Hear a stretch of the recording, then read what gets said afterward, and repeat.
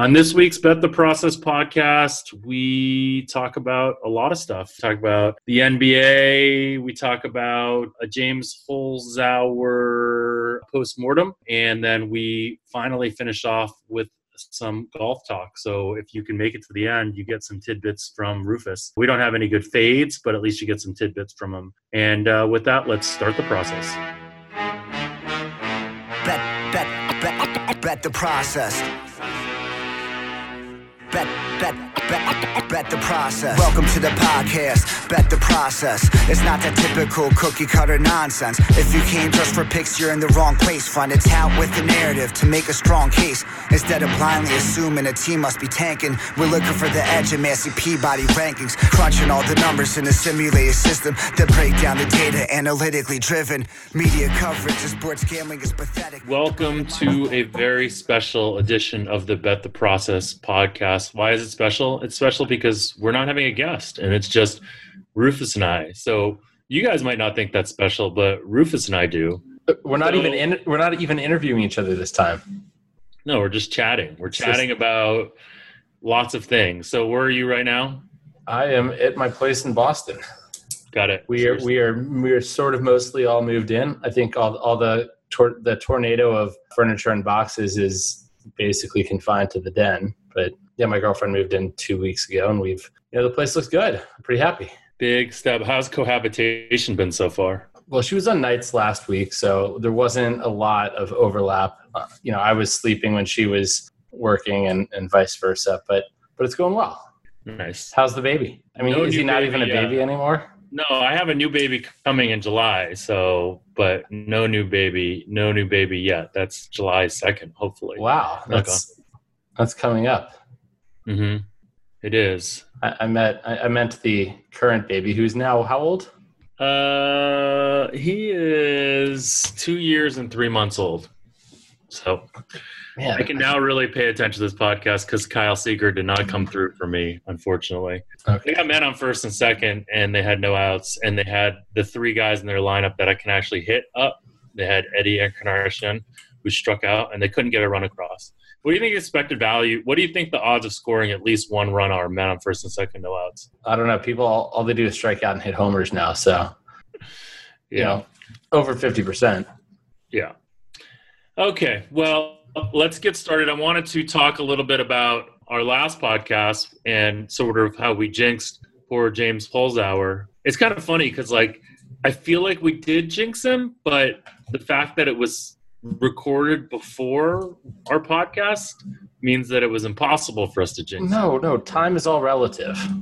Did you never study physics? Not quantum physics, if that's what you're getting at. I didn't either, so. No, I studied physics. You can't go to MIT and graduate and not study physics. That's a good point. That's just the thing. So what did you think about, I assume you watched the final episode? I did, even though I knew what was going to happen. But what did you think about the people tweeting, thinking that he had lost intentionally because he made such a small bet and because he was so tired of the media attention and his daughter wanted him to lose so he could spend more time with her? How smart is that? I think I give people too much credit in life. Because when I saw those things, I was like, oh, I wonder if he did do something weird or if there was some weird thing that happened. But he played almost a perfect game. He just got unlucky. He didn't answer a single question incorrectly. He just didn't hit a single daily double. And he hit the first daily double was the first clue off the board. Right.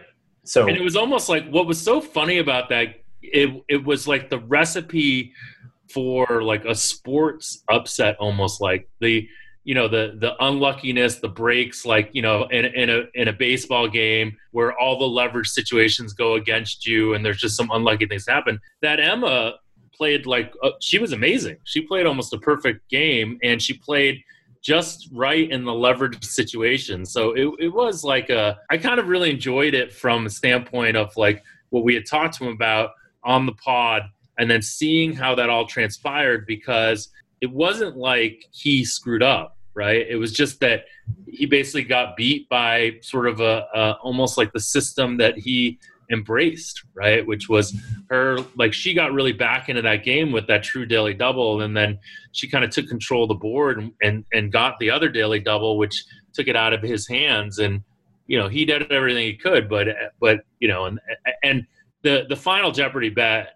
Well, it was the right bet. I think we both agree on that. It was the right bet, and even like the idea that if Emma had out game theoried him, she would be stupid to do that, right? In some respects. Well, she also hasn't she hadn't seen this big winning streak. She heard from Alex Trebek, that, this guy's won $2.4 million going into it. And Alex was like, said, just the way he acted, but she obviously hadn't seen Jeopardy because it hadn't aired yet. So she didn't know, she'd never seen this guy's playing strategy. But I do think, she won because she got the 2 daily doubles and she risked enough on those. I think and she did well enough on the other questions, but I don't think she played the perfect game, Jeff. I think that she did not wager enough on that second daily double, and it almost bit her, but it didn't. I forget what she was at. I think James was at. Yeah, well, James around 20,000, and she only wagered like 6,000 or 7,000. And if I had been watching live, I would have been like, oh, it's gonna bite her. Why did she do that? Well, she went into prevent defense at that point, right? She was playing not to lose after she'd taken a great risk to get up. But it wasn't a risk. It wasn't a risk to having a true daily double early on wasn't a risk at all, because you don't get to keep the money if you don't get first place. There's no way she wins if she doesn't risk it. We've discussed this, we agree. Yeah. So anyways, and then what was interesting is the idea of playing prevent reminded me of the basketball game last night, which you said you didn't watch, but I'm sure you found I watched the end. So you know what happened, right? I mean, it was like classic NBA team going into sort of prevent defense or prevent offense. Right? Is that just use the entire shot clock and run in isolation, basically?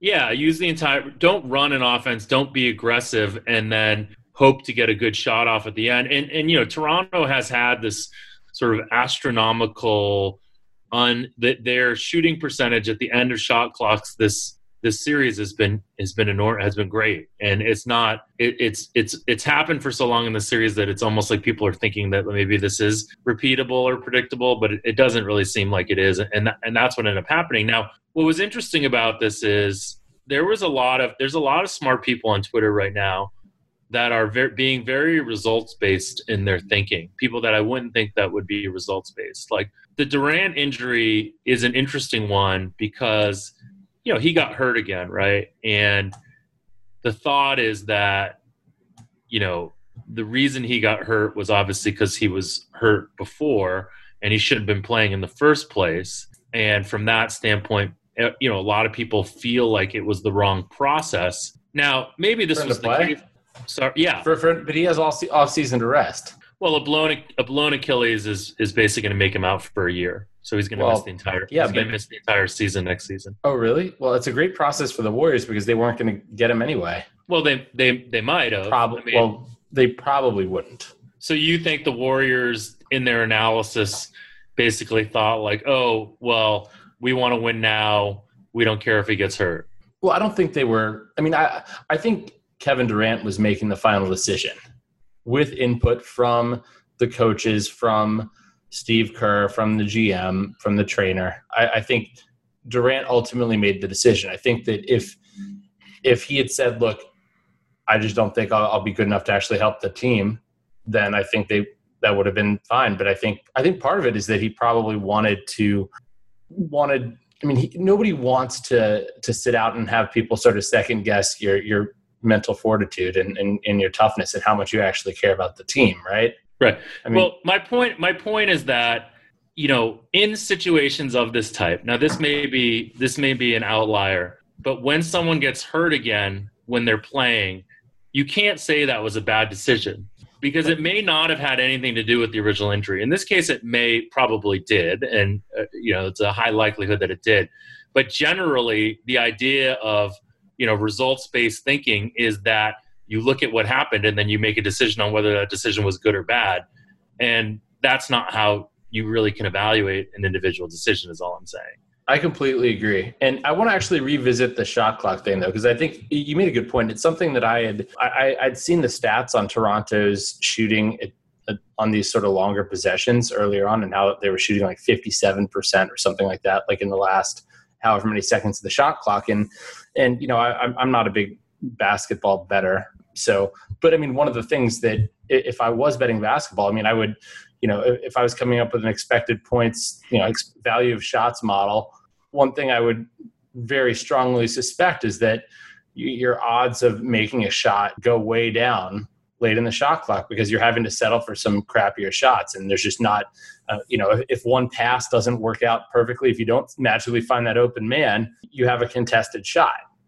And so continually getting quality looks, which they were getting for the most part quality looks at the end of the shot clock. And then, Fred VanVleet, just chucking up bunch of 3-pointers and making them. I mean, that's something that's probably not going to be sustainable over time. Yeah, no, I think that's the general point. Yeah. I just thought it was a great point. Thank you.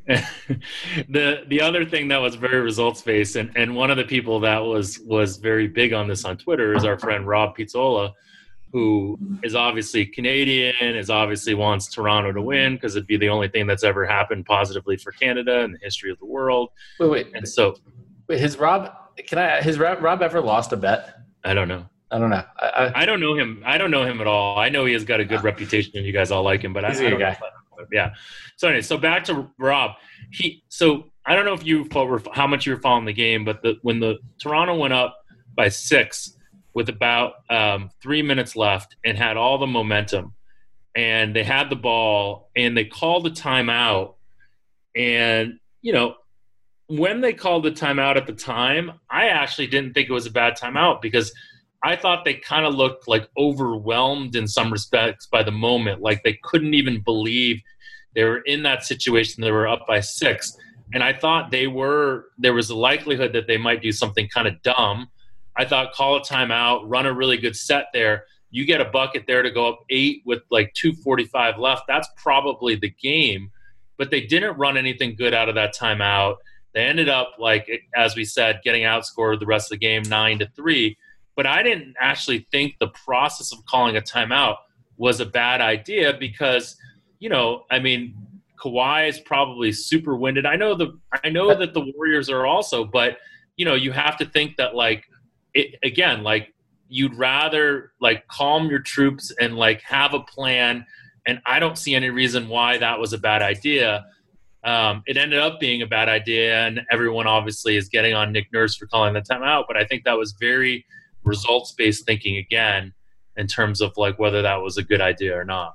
Yeah, and if Nick Nurse had not called the timeout and you go down and you have Kawhi, a gassed Kawhi not having the legs and badly missing jump shots on 2 straight possessions, you sort of say, well, why did they just keep those timeouts in their back pocket? They had them there.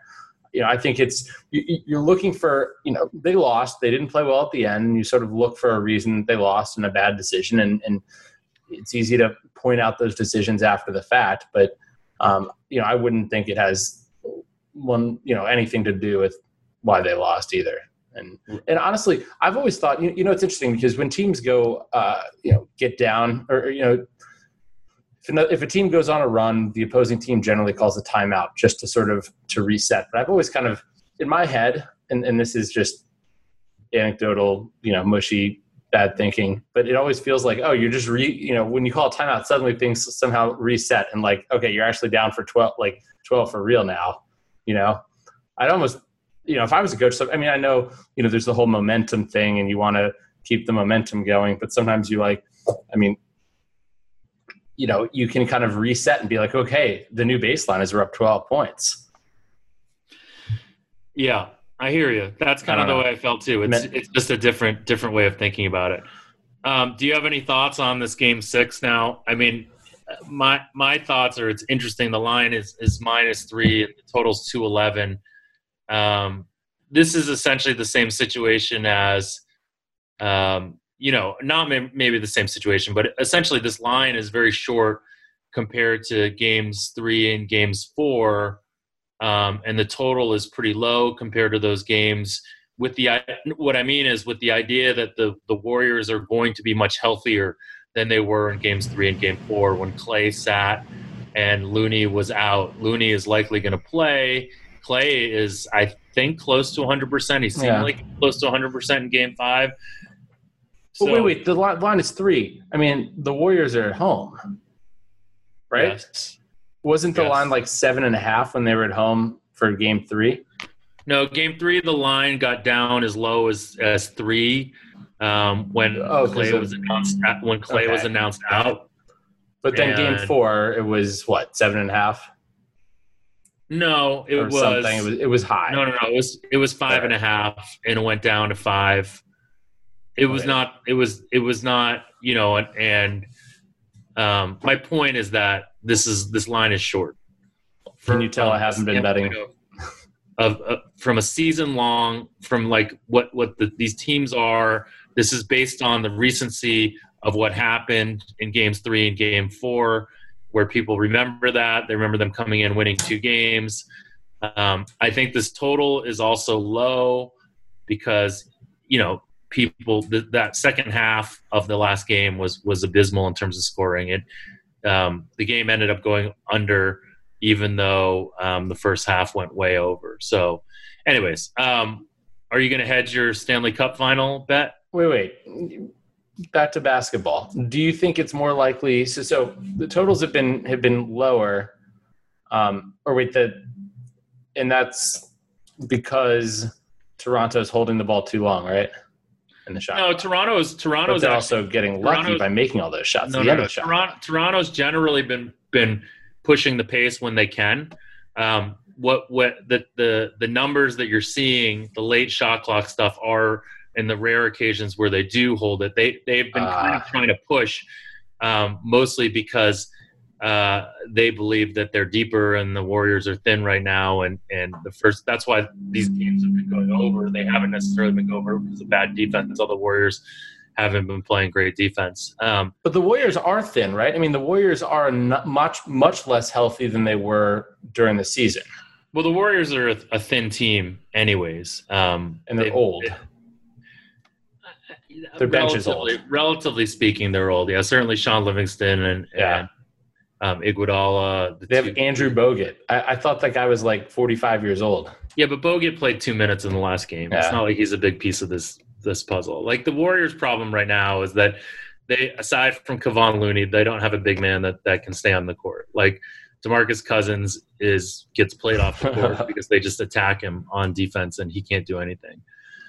Anyways, okay. So, are you going to hedge your Stanley Cup Finals stuff? We already did a little bit. I'm not sure how much we hedged it out, but there was some value we thought on the Blues last game or entering Game 6 to win the whole thing, and I think there was some value after maybe Game 3 or something. So we have some hedges in place, but I'm excited to be in Boston, 1 block away from the arena for Game 7, which is, Jeff, the first Game 7 that the city of Boston has hosted in a finals, either NHL or NBA or the World Series, since the 1980s. So wow, it should be exciting. Like there's one street away from me, they have the Fan Fest with the reporters and big, television screen and lots of drunk people. They've had that basically the entire series, and so I'm guessing it's going to be, even bigger. And I actually watched Game 5 with one of our gambling Twitter friends. Well, actually, one of my gambling Twitter friends, allday_DP, David, who's a Boston guy, and it was fun. So I'm guessing tomorrow's going to be kind of crazy. I'm excited to be. Do you have a take on the game at all? I mean, I'm just watching it and enjoying it. I have some Bruins series bets, so I'm not sure what I'm going to do. I'm probably just going to watch it and hope they win. I know the line opened around -170. I think somebody tweeted that out after the Blues game ended. I don't know where it's moved since then, but I'm going to be excited to watch it just as a fan with some rooting interest just because of my futures. Looks like it's down to -160. So The over might be a really interesting thing, right? Because if there's going to be like some serious empty nettage these days, like going to empty net early on. I don't know. Yeah. We don't know anything about hockey. Let's just move on. Good idea. What's happening on Twitter and in the world of sports betting? Did you want to talk about this definitive expose or whatever on Spanky and sort of the expose of William Hill and your feelings on it? I wouldn't call it the expose on Spanky. I almost said Twanky on Spanky. I'd call it was an origin story. It was Spanky's origin story. Okay, so I thought it was a good read. I know there's a lot of people that sort of were like, why do you have to write this feature-length piece on someone who's a steam chaser, copying other people's plays? But if you can find an edge, like, kudos to you. Right. Spanky's obviously a smart guy, and he's monetized it well, and I'd say kudos to him for it, and I like what he's doing in terms of calling out these legal books in New Jersey. I think if he can in some way put pressure on them or put pressure on governments and regulators to sort of, I don't know what they're going to do, but to force these books to book in a way that's a little more risk tolerant, that would be good. I don't know how that's going to happen, but what I'm hoping is more books will decide to maybe enter the marketplace and realize that there is a underserved niche there. Yeah, no, I think it's an interesting. So you responded to me about or pinged me with it and wanted to make sure that I've read it. And I had read it, and obviously, like, it was interesting to hear about where Spanky had come from, and like the whole idea that he was like programming or screen scraping or whatever he was doing at that time. But what I thought was interesting is my take on this has always been very, in terms of like this banning thing. It's always gone to this sort of, in my head, I've always gone to like the card counting thing. And, as card counters... You and card count. You talk about card counting every single week at these conferences. Of course, your head goes to it. It's all you ever talk about. That's, first of all, I don't speak at these... My point is that when we were banned all the time, and there was no one that would care about, us. Like, I would tell people, they'd be like, well, isn't it illegal? And I'm like, no, it's not illegal. They just can ban you. And my point is that there is this analogy, right, where they don't want to cater to people that know that they know can beat them, right? So the question becomes, like, do casinos, or like, do you think that casinos should cater towards card counters? Like, do you think they should allow card counters to play blackjack?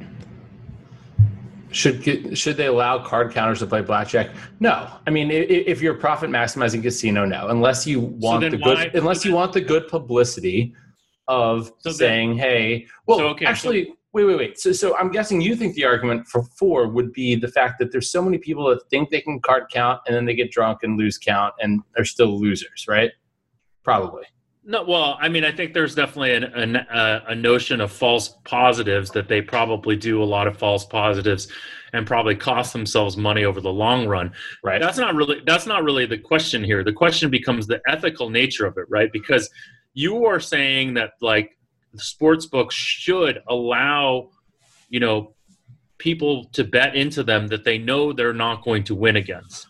Well, but here's the difference. With card counting, having a card counter play with you in no way helps you at all. You lose money and you don't gain any information. Maybe you can learn how to identify other card counters.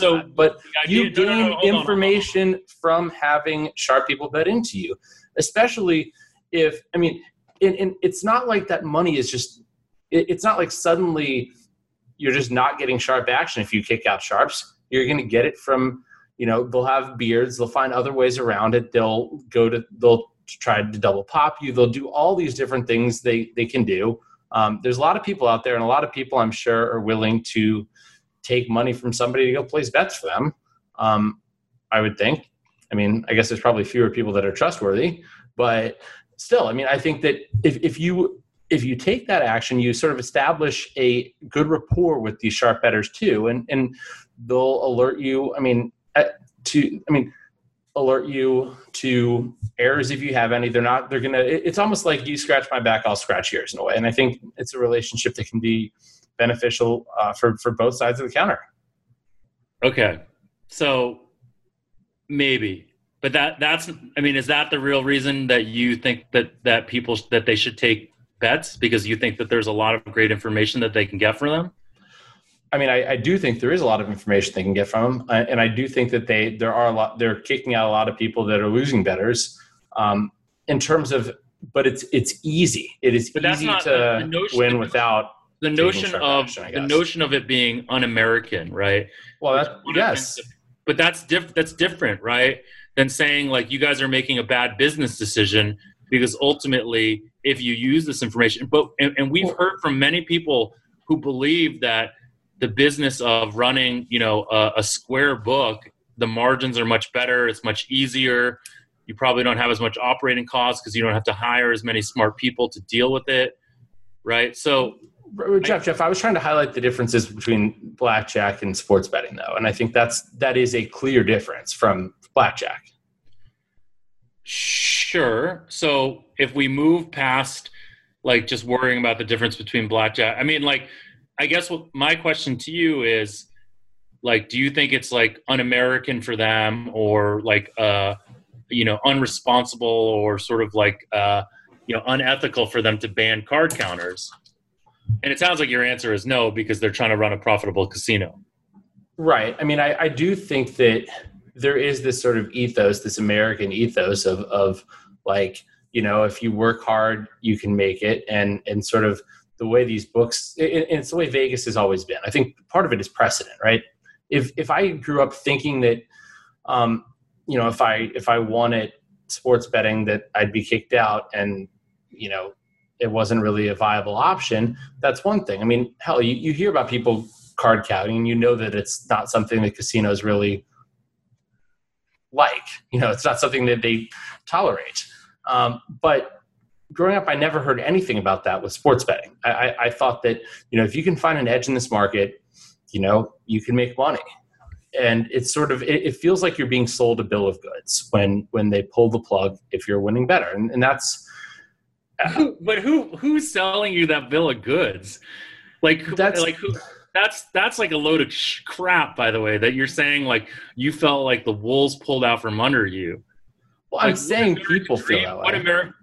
Well, but again, like that's, if some really smart kid came up to you and said, hey, should I try to become a professional sports bettor? What would you tell them? I'll tell them they're too late.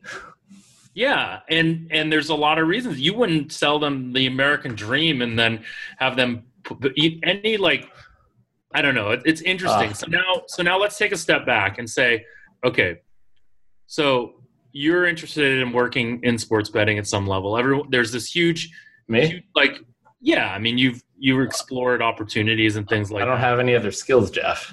Well, it's fine. You and I have argued this ad nauseum. I think you do have other skills. You just kind of sell yourself short on this stuff. Anyways, the point is that there is a huge land grab right now in sports betting. People believe it's going to become this huge thing in the U.S., et cetera. And so how does this industry get big, right? Like, is it going to get big? Like, can it get big? Like, which direction helps it get bigger faster?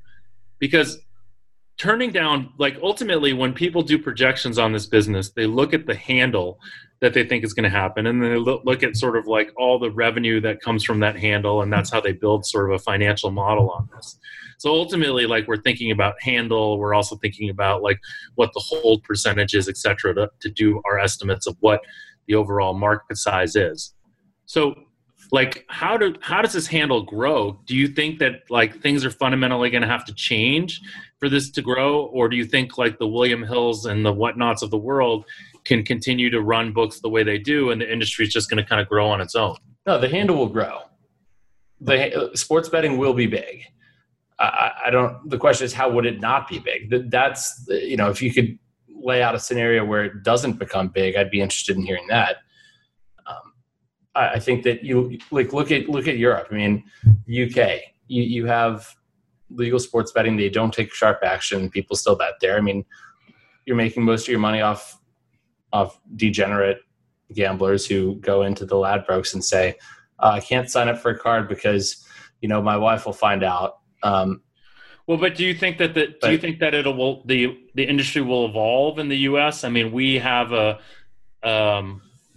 United States, we have a longstanding tradition of doing things a little bit differently in evolving industries. Do you think we will evolve this industry? Yeah, but wait, back to what I was saying though. Also, I mean, there's obviously demand for a game that is really bad for players. I mean, look at the lottery. Lotteries are raking the money, and lotteries, I mean, was not supposed to help the education system, and it's basically a regressive tax.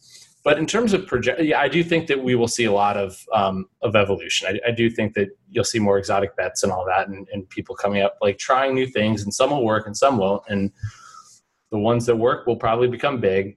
But I think projecting what the handle is going to be like or anything is kind of a fool's errand. It's like projecting oil prices in 20 years, just because you don't really have the feedback.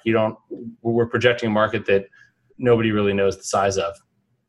And now, I mean, I think the projections are going to be largely based off of what's happened in New Jersey and other states, and New Jersey being the model, of course, because they've had mobile betting. They have a pretty competitive marketplace, and you're getting a lot of handle there. And it's probably going to surpass Nevada this year, but other states are lagging behind. And I'm guessing that states are going to try to model themselves after the more successful states. At least that's the hope, that the New Jersey model is something that becomes a lot more successful than the Delaware and Rhode Island model. And yet a lot of these states still are going for this sort of lottery-based model, which, like Washington, D.C., for example, which, but at some point they're going to realize that they're lagging behind. They're clearly not getting the tax revenue that they should be getting, that these other states around them are getting, and they'll probably shift course, right? At least that's how I feel. Yeah, we'll see. What do you think? Do you think that we will see this marketplace be turned on its head in some way? Do you think in 2025 we'll still have the sort of gray market? We'll still have paper heads thriving, all that? Well, I don't know about 2025. I think 2025 is probably too close for real change to happen. But I do think change will happen. I think we're, as a society and we push things, we innovate, and I think we'll innovate. And if you think about right now in American sports, or right now in European sports, it's like about 80-20 or 75-25 live wagering to pregame wagering, and U.S. sports are probably the opposite right now. So, and U.S. sports are even more conducive to in-game wagering than. So theoretically, if that does happen in the correct way, that will grow the overall industry, an overall handle. So that's an area I think there's lots of different products that can be offered that aren't offered right now. I think there's there's tons of things that can happen, but they're not going to happen right now with sort of the incumbent people taking these things, or the people that I think that are in there right now. And I think it's going to take like a real push by people in the industry to get people to think differently, and push differently, and incentivize people to do things that are slightly different than sort of what's happening right now. Well, what's interesting to think about though is you talk about this industry growing and these companies making a ton of money off this, which literally just means you're taking money out of the pockets of regular people. Yeah, that's one of the things I think that's really interesting about this, right? Because if you think about, the comparison that people make all the time is that this is like the financial markets, and it's not, because the financial markets are not, they're not zero sum. This is zero sum, meaning someone's got to lose for the other people to win, and it's actually not even zero sum, right? It's negative sum because people are taking money out of the system. So it is a very, problematic ethical thing to think about. If this industry gets very big, there's going to be a lot of people losing a lot of money. Yeah. Right. And if you think about it, the people losing a lot of the money are the most valued clients for these books. And, they all pay lip service to problem gambling and everything, but, there is an inherent conflict of interest there. I mean, problem gamblers are their lifeblood in a way. Yeah. Yeah. It's kind of depressing to think about. It is. It It's is depressing to think about the fact that, like, essentially we're creating another what did you call it? Regressive tax? Regressive tax. Yeah. I mean, I think it's part of the reason you sort of see these books talk about things in the way they do, like providing a user experience and talk about the value people get from the sweat. I've seen some of these new books talking about these things.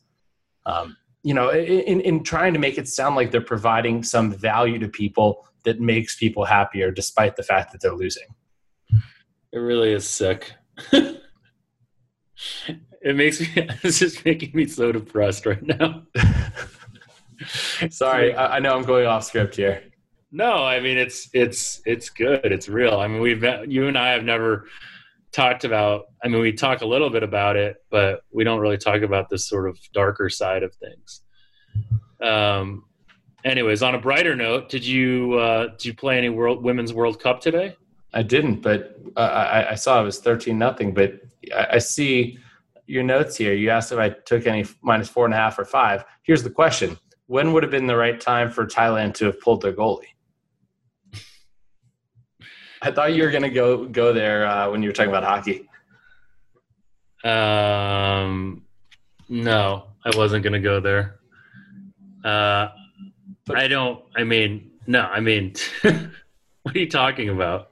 So people don't really pull the goalie in soccer, do they? I know, it was a joke. Oh, okay. I do have experience. It wasn't funny. Yeah. My comedic timing isn't very good.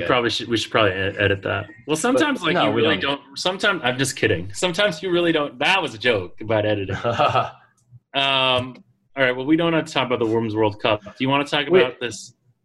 I think we should talk a little about soccer. I mean, I have, I lived in American Samoa for part of a year, and you know what American Samoa is famous for in the soccer world? Samoans playing soccer? Yeah. But what's famous about that? Or what's noteworthy? That they lost once in a World Cup qualifier to Australia, 30-0. Huh. They had never scored a goal in the country's history. I can't really say country because it's a territory, but it still is. I don't know how that works. Why these territories get their own teams for these events, but a nation or whatever. Anyway, they never scored a goal, and then they had this U.S. coach. I'm struggling to remember his name, who came over, and he was there the year I was there. He was like chain smoking at this cafe that I worked at. And Thomas Rongen, he'd coached in the MLS. He coached in the MLS. He was this fascinating old dude. He was tasked with he was a former head coach of the U.S. men's under 18 team and did something with the national team. And he was sort of, I guess, got exiled to American Samoa to help them score a goal. And there was this documentary about it called Next Goal Wins. And they finally scored a goal. I mean, the way they did it, though, was basically they found some people with Samoan blood and flew them out to Samoa to play on the national team. Like people that were Americans who played college soccer and stuff like that. But they scored a goal, and my girlfriend at the time actually practiced with the team a lot. But yeah, soccer. Woo. Fascinating. What's your take on? Do we want to talk about this Action Network situation? What is the Action Network situation? You were kind of giving them crap on Twitter about experts being able to edit their records, and Brian weighed in and said they weren't, and it started this whole big thing, and Darren Ravel was talking about his great picks, and it just brought up this whole thing about the tout industry again. And, I think that we we like Brian, we know Brian, we like some of the things that they're trying to do, especially with the app. But it's like anytime you get into this idea of monetizing content, you have people selling picks, and most people that sell picks are not very good. I would say that all people and they're not going to be able to make you any money. So you're charging people for information that it's going to be hard for them to really get any value off of. Yeah. First off, I just retweeted something. I thought it was an interesting thread because it showed that, that people are using if people are using the Action Network app to sort of track handicappers and sort of say, hey, this guy's actually a good, game picker, a good handicapper. You can be fooled very easily because people can edit records. I think I put in a total of 7 plays this year when I was at the airport one day, and and I noticed. So I actually noticed, like, you can adjust. You can put in a play after the game starts. You can adjust the line. And what Brian said was that you can only do that if you're not one of their verified blue checkmark people. I don't know what they're called. Celebrity pickers, pros, whatever. And so those people cannot edit their picks afterwards, and I guess have to pick it against a widely available number or something like that. But I think, my point was that I think the Action Network app, from what I've heard, is really good for tracking your own picks and syncing and giving you cool little reports and graphs. But that's something completely different than trying to evaluate whether another human being is a good bettor or not. And you have the same problem with almost any platform. Like Twitter, you have people that can post picks and, from multiple accounts. You can do the same thing with Action Network, I guess. But with Twitter, you can delete tweets with referencing losing picks. And so it looks like you're a much better picker than you are. So ultimately, this is like a very interesting thing, because this is this idea that nuances matter. Right. And do you understand what I mean by that? Like, small differences matter. Like the idea of a small line difference, timing on a line, anything. These little things matter in terms of value. Like, does number of units count as a nuance? Like the difference between 1 and 136? That's a little bit more than a nuance. But my point is that, like, the ultimate thing that the Seville people say, which I think is so interesting, is just this whole idea of like people call them like nitpicky, and people call them like they're gonna take anyone down about anything. But their biggest premise, and I think this is such an interesting thing, is that little things matter, right? Like, yes, if you do make a mistake in a story, and that mistake is a small mistake, it could be pretty consequential if you don't really understand the industry. That it's a much bigger mistake than you realize. Do you know what I mean? Like, the idea of people creating misinformation on Twitter about sports betting because they don't really understand sports betting. Like, anytime someone talks about a line moving and they're not checking multiple books, or they're not even talking about which book they're even talking about, or even just data from a sports book, like that idea that, data is not valuable from these sports books because these sports books are not taking betting, are not taking bets from smart people. So, yeah, I think you make a good point there, and it's something I hadn't really considered, because for me, it feels like Seville, it's always like very black and white, and just everything. It doesn't matter, the level of severity is treated the same. But I think you do make a good point about the little things mattering. I also do think that the intent of something matters too. At least that's just sort of the way I judge things in general, and so that's But we've had questions, by the way, on Twitter before from people about what is Seville. So do you want to give a little bit of an explanation real quick, Jeff, for people that don't know? Yeah, Seville it stands for Contrarianville, although I would not be surprised if everything I think about Seville is wrong, because they love to have small little acronyms that are only acronyms that they don't know. Do you know what CSB stands for? Like when they do hashtag CSB? Not off the top of my head. Do you? So CSB, most people would think it's like cool story, bro. Like you say, like someone says something and you're like, oh, cool story, bro.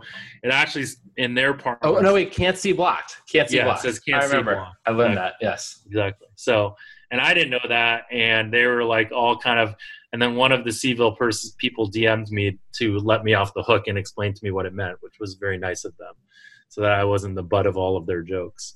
I had the same experience. Maybe it was the same person. It's a group of people that are, I think, very sharp, know a lot about sports betting, but tend to have a very negative opinion towards things, and somewhat are known as like the negative gambling Twitter people. Now, obviously, lumping them all into that, there's a variety of different people on it, and I think I find them interesting, fascinating.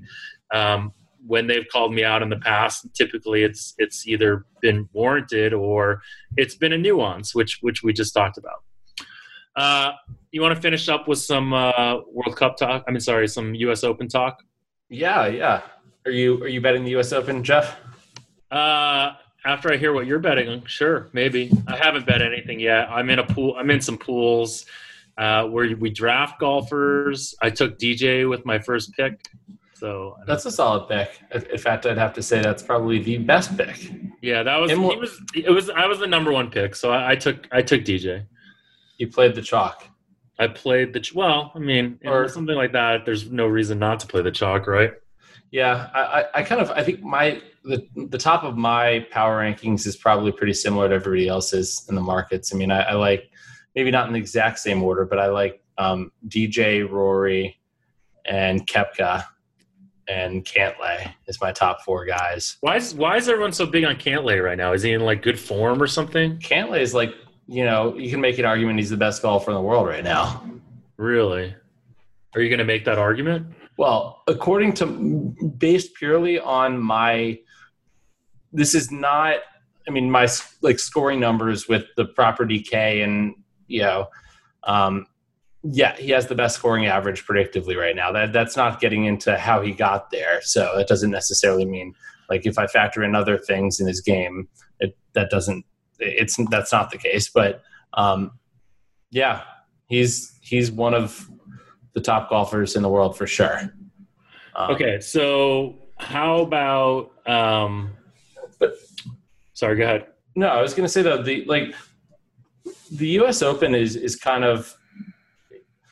For most of the time for me, my golf stuff is very scientific. I have these formulas or these algorithms run themselves, and it's, it factors in this course in a certain way. It factors in these players in certain ways. But the U.S. Open and majors in general are a bit of art as well. I'll give you some examples, actually. Like, one thing I have to figure out is how much do I weight previous rounds at Pebble Beach, because Pebble Beach hosts the AT&T National Pebble Beach Pro-Am every year, which is on 3 different courses, but everybody that makes the cut is playing 2 rounds at Pebble Beach golf links. So how do I weight that versus the previous rounds at Pebble Beach during U.S. Opens? Because Pebble Beach hosted the U.S. Open in 2010 and then again in 2000. Now, I think only out of the guys in the field, I'm guessing it's like only Ernie, Phil, and Tiger that played it in 2000. Probably, maybe there's one other old guy missing. Like maybe Mike Weir did. I don't know.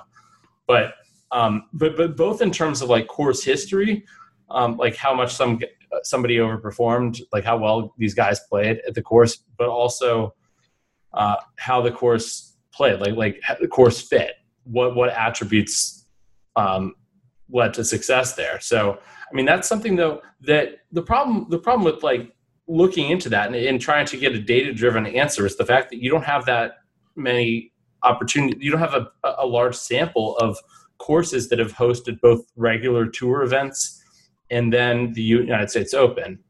And so you have Congressional, but Congressional hosted the U.S. Open in 2011, which is the year Rory ran away with it. But that was the year I think they had lift clean in place and the course played really soft and really long, and it did not play the way the USGA intended it to. You have Bethpage, sort of, but Bethpage, you had regular tour events after the Open. You can look at like British Opens. You have a few more. You have St. Andrews with that, and then PGA Championship. You have a few more. You have like Quail Hollow, Bellarive. You have Bethpage also. Maybe there's probably another one or two, but that's all off the top of my head. But so basically, you have a huge challenge there to try to to not overfit, right? Because basically anything I show saying, okay, I should weight course history at, for regular events, X percentage of course history at that same course in a major, like the margin of error, the confidence interval there is going to just be very, very broad. So I'm not really going to be so a lot of it is just sort of coming up with a thought process, a logical thought process of why I should do it this way, and then just sort of sticking to it and saying, okay, this is how regular courses work and all that. And so, and then also honestly, just coming up, trying a few different ways and sort of running sims with under a bunch of different assumptions and then sort of model averaging. Yeah. Do you know what I mean? I mean, you really are dealing with incomplete information. And I think the challenge of overfitting is something that is, I mean, it's a big thing in these majors. I mean, because something's played a certain way, it doesn't mean it'll continue to, both in terms of majors and US Opens. And any sort of out of sample testing you do for majors or US Opens isn't going to tell you that much. I mean, because the sample is so limited. In a way, it's like the Super Bowl. And we had these conversations last February and January about the Super Bowl and the first half unders and things like that. And you have a sample of 20 years of data, but it's sort of the same thing with the US Open. And except the US Open, you have courses you have different courses every year, and you're trying to speculate on, the way the USGA is laying out the course and how penal the rough will be. And so I think you can overthink this a lot too, and try to overfit to something. People tell me, oh, well, how are you factoring in the fact that all this rain they're getting the last few days? Are you factoring in these pictures you've seen of how tall the rough is? And I'm like, I don't have in my data set how many days in the previous 2 weeks it had rained before these other majors. So it's going to be very hard for me to quantitatively put that in. But so I think the biggest danger is overfitting to these narratives, I think. Okay, so who do you like then in this? What have you come up with as sort of the guys that you like and don't like? So basically, I don't have really any real positions on matchups on any of the big name guys. I have a lot of stuff on some of the lesser guys, it seems like, but I can't remember a major I was, I had less of a position on any one guy, at least in terms of matchups. I do have, I am racking up some solid positions on guys in top 20, top 10, top 5 stuff. I think the guy that I really want to win is named, I don't even know if I'm going to pronounce it right, Collin Morikawa. You heard of him? No. He's played in 5 professional events. He was the world's #1 ranked amateur. He turned pro recently. He finished tied for 14th at the Canadian Open last week. I think he has a top 3 on the web.com tour at one point. He's just dominated in the amateur world. And he's played very well as a pro, and I think he's way underpriced. I mean, I have him at a 48% chance of making the cut though. But when you can get somebody like that at 80 to 1 to be in the top 10 or top 20, or I don't know what did I get exactly? I have some quite nice bets there. So I like him. I like, some long shots. I like Bubba outright I got him at 141 to 1. That's a bit of a surprise, isn't it? Mm-hmm. You don't think he's the kind of guy that's going to play well there necessarily, because he's a guy that's better off the tee, or he's long off the tee. And as Phil Mickelson said, Pebble Beach is great for his game because you don't have to hit a lot of drivers, so it mitigates his biggest weakness, which is driving accuracy. But then Phil also is carrying 2 drivers in his bag this week, so you're supposed to laugh there, Jeff. Okay, good. Another guy, Rory Sabatini, he has an awful course history at Pebble Beach, but he's been playing so well recently. He's honestly been, he's made it so if somebody says Rory the past few weeks, they may well have been referring to Rory Sabatini, but I make him like 235 to 1. I got him at 250 to 1. I mean, the fades like I'd say the guy that I'm probably lowest on relative to the market just across the board on all these things, the top 5, top 10, top 20. I mean, those are one-sided markets in general, but like, and I have one matchup against him is is Graham McDowell. So he's really not that fadeable. But my numbers are a lot worse. And he's a guy that he won the US Open in 2010 at Pebble. He beat Dustin by a stroke. That was the year that Dustin had a 3-shot lead going in and then shot like a final round 82. And McDowell's a guy that back in the day, you know, he was a monster at US Opens, and he's kind of taken a leave from playing elite golf for a little while, but he's playing a little bit better now. And so I think that, you know, I wouldn't at all be surprised if he, you know, ends up in the top 20 or something, but my numbers are banking against it. I'm obviously against Tiger just because that hype train is like, you know, I mean, Tiger's just going to be way overpriced. Or at least I should say I'm low on Tiger relative to the market, but a lot of the markets I'm basically referring to are kind of one-sided markets anyway. I mean, but just looking at these top 5, top 10, top 20 stuff.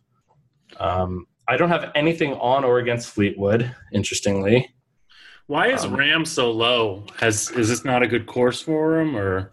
Jon Rahm, I mean, he has not been playing that well this year relative to, you know, where he was playing or how he was playing before. And he has not been a particularly good player in majors. He's, in fact, let's see. He has underachieved by, I have to actually open up a different tab. Sorry, Jeff. Oh, where do I have him even ranked? I mean, he's still a top 15 guy, but oh yeah. But he's done decently. I mean, he's slightly better than predicted at Pebble in the past. And yeah, but he's underperformed a total of 26 strokes in 36 major rounds. That's not very good. So would you take Sabatini over Horschel? Would I take? You know, I actually like Horschel, even though he does not have a good history here. His game, I think, fits the course pretty well overall. Yeah, he's underachieved by, I have him as 10 strokes worse at this course, but he's played well. I mean, I remember he put himself in contention. He was in the final group in 2013 at the Open in Marion, but that's basically his only real good major performance. I'm trying to find Sabatini. Hold on. I have these new names coded, so I can't type in Sabatini. I have to put like Sab R001 or something. All this to find out what you price the Sabatini-Horschel matchup at. Seriously, something a lot of people really care about. Well, the people that are still listening to this podcast, I'm sure, care. So I have Horschel at about 0.3, 0.27 strokes better than Sabatini per round. So Horschel better. I mean, I found some value in a bunch of guys that have been playing well overall, and just generally are guys that have good drivers of the golf ball, guys that I think in general have skill sets that have overperformed their scores a little bit, but guys who are not really great major players. Lucas Glover is one of those. Gary Woodland, like just because I've just found some really big numbers out there on him. You know, what has happened to Bryson DeChambeau? Remember, he was on such a run at the end of last year, and it feels like he's disappeared. You like him. I remember you like him. No, I was I kind of faded him in the math, or was it? I know, but you liked him early on. PGA. The thing is, it's all relative to the market. Like this time last year, I loved Molinari. This time this year, I don't love Molinari. It's about where everybody else is. So who would be the guy that you would like if someone just wanted to put some money down and just have someone fun to root for, who would it be? Like, who do you think has the sort of like best chance to win and is like has some relative amount of value? Well, I think one interesting. Cantlay is 18 to 1. So relative to those top golfers, you're getting longer odds for obvious reasons. And I make Cantlay 20 1.5 to 1. So that may be the one, right? Maybe. Even though it's not value, relatively speaking, compared to like what you're going to get in this market, he's not a bad guy to take a flyer on. But nobody likes watching him play. He plays so slowly, it's painful to watch. You know, a guy like Woodland, you can get him like close to 100 to 1. I believe I got him 100 to 1. I make him 71 to 1. Oh, Sergio. I actually found I make Sergio 87 to 1. So I think there might be some value there. Depending, you know, a lot of books don't have him, but a lot of books do also, depending on where they have him priced. Scotty Scheffler is an interesting guy. I have him at 320 to 1, but I found a lot of value in him in top 5s, top 10, top 20, etc. He's a former, no, I think he only got to number 8 in the world as an amateur, but he's been absolutely killing it on the web.com tour, just destroying. And so he's a guy that nobody's ever heard of, but he's a really good golfer. I mean, to give you a sense of, you know, I have him basically around the likes of like Brandon Grace and Thomas Peters, and, you know, like better than Jonathan Vegas and Luke List, like guys that who is this again? Sorry. Scotty Scheffler. You're going to, I mean, a lot of these New Jersey books are great with this stuff because they carry every single golfer for the outrights. And they do things like top 5, top 10, top 20, top 30. But that reminds me, digressing a little bit, what do you think of, I've noticed that some of these books like DraftKings is offering props that are just one-sided. It's like, will this person have a hole-in-one, with only the yes being offered? Like yes plus 800. I mean, you know how I feel about that. Like that's, correct me if I'm wrong, but that's not legal in Las Vegas. That's not legal in Nevada. In Nevada, I believe you have to book two-way action. You have to have a complete market. In a way, it's saying if they can do that, they could also say, hey, we're going to carry this NFL game, but only allow you to bet on one side if we have too much exposure on this side, which I guess they kind of do anyway by rejecting bets. Yeah. You're funny today. Okay. Anything else on the U.S. Open? I'm trying to think if there's anything else that's interesting. How are you on Matsuyama? What do you think about Matsuyama? Matsuyama, I make him 39.9 to 1. So a teeny bit of value there. One thing I did a lot of this week was looking at these amateur guys and trying to put together something to project where they were going to be, because it matters not only in projecting them, but projecting how many guys make the cut, top 30, top 20, all that stuff. And the interesting thing is that, you generally have a few rounds for some of these guys. Like, Victor Hovland, you have like 8 rounds as a professional. Like Colin Morikawa, he's not an amateur anymore, but you have like, I think 4 or 5 rounds as a pro. But you have these amateur rounds. But the problem is I don't have the data. I don't have I don't have scores from any of these amateur rounds, and I'm not about to make a model just for pricing something that's relatively insignificant. But I tried to basically look at these like basically world amateur golf ratings and try to fit like log ranking to sort of adjusted scores in previous opens and things like that, to try to get a sense of like what I'm regressing to for these different players. For example, like, a guy qualified, he might, there's a difference, I think, between a guy that finished, or that's like the 9th best amateur golfer in the world qualifying, and the 472nd, right? Right.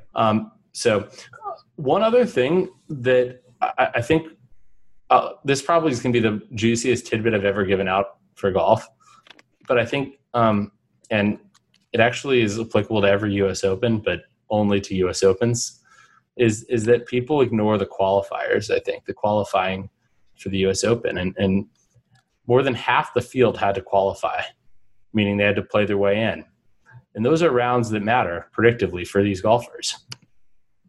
And not every guy got in the same way. There was.